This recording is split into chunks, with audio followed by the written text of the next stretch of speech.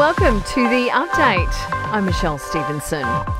Well, the Prime Minister says Australia will wake up feeling better about itself on October 15 if it votes yes to the Indigenous voice to Parliament. Anthony Albanese has addressed the Muslim community at Sydney's Lakemba Mosque with just 8 days to go until voters head to the polls. He says voting no will lead us nowhere. Because the only alternative to voting yes is voting no.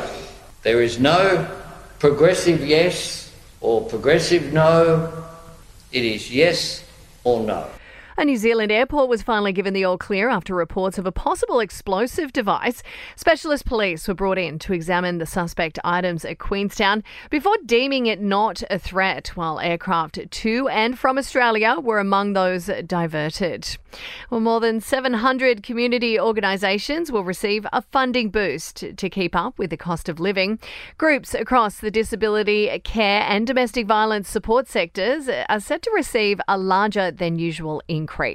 Social Services Minister Amanda Rishworth says an extra $300 million has been allocated over the next 4 years. This is a really important boost for organisations to ensure that they are getting the type of indexation that actually aligns with the economic conditions and also the cost of delivering services. The Reserve Bank says about 1 in 20 mortgage holders are under some kind of financial stress. The RBA's Financial Stability Review finding that most households are coping with higher interest rates, but there has been a rise in the number of people finding it difficult to make repayments. And accounting giant KPMG has released the results of a poll that they ran asking 150 CEOs their view on working from home. Now, 83% made it pretty clear they will link financial reward as well as promotion to a return to in-office working practices. Sport and entertainment are next.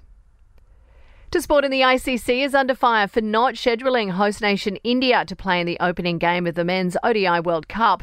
The 130,000 capacity Narendra Modi Stadium was less than half full for the New Zealand-England match, the Kiwis winning by 9 wickets. In your entertainment news now, and Jason Derulo may be forced to return to the US to face some allegations that he made sexual threats to an aspiring singer. Now, a young woman claims that Derulo signed her to his label, then made sexual advances and dropped her when she refused. He's currently in Australia as a judge on The Voice. Well, Beyonce is well and truly raking in the cash with her Renaissance tour, the highest grossing by a female artist of all time. The singer pulling in a whopping $579 million in gross revenue.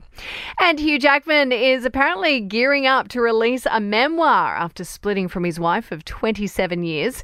The Aussie superstar reportedly in the early stages of writing the tell-all, which is set to feature details of his life as well as bombshell revelations. That's the latest from the Nova Podcast News team. We'll have another episode of The Update for you tomorrow. I'm Michelle Stevenson.